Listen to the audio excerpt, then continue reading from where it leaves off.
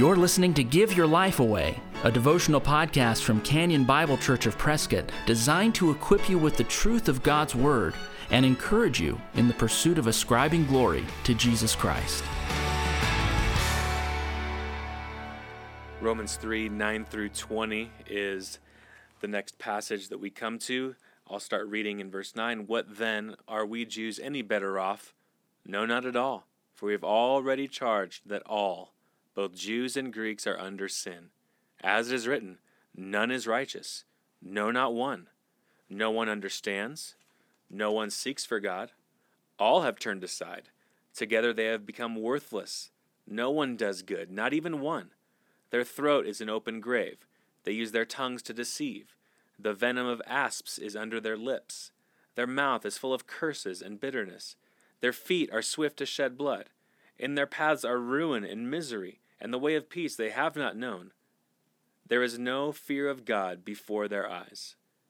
Now we know that whatever the law says, it speaks to those who are under the law, so that every mouth may be stopped, and the whole world may be held accountable to God. For by the works of the law no human being will be justified in his sight, since through the law comes knowledge of sin. This is maybe the strongest case in the Scripture for the total depravity of mankind. I mean, these statements are all-encompassing. No one does good, not even one. No one seeks after God. And there are a couple categories of people's sins that the Apostle Paul talks about. First, he talks about a category of people, all of us, who don't come out pursuing the greatness of God, don't come out pursuing the ways of God. We've all gone our own way. And that's true of every single person born since Adam and Eve, since we are their children. Romans 5 will talk about us being born in Adam, born as sinners. David talks about that in Psalm 51. So the first category of sin is just an overall general category. There's no pursuit of living for God. Secondly, he starts talking about the speech of man. The speech of man is like poisonous venom from snakes. We deceive. We're full of curses and bitterness. We've all spoken unkindly. We've all gossiped. We've all slandered. This is what's in our nature before we come to Christ and have experienced regeneration. Next, he says that that everybody pursues conflict over peace. You know, when you have little children, you see this clearly.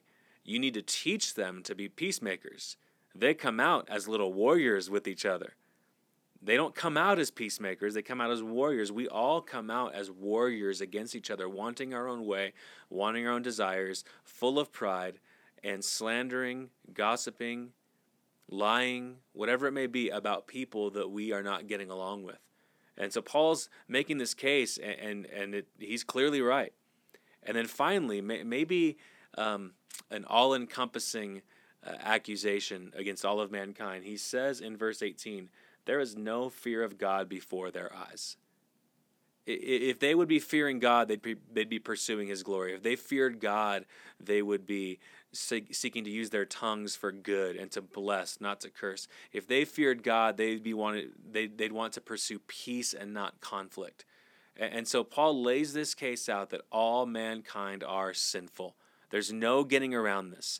And if anybody tries to get around this, and anybody says, well, I'm better than someone else, or I was born into a certain heritage, therefore I'm okay.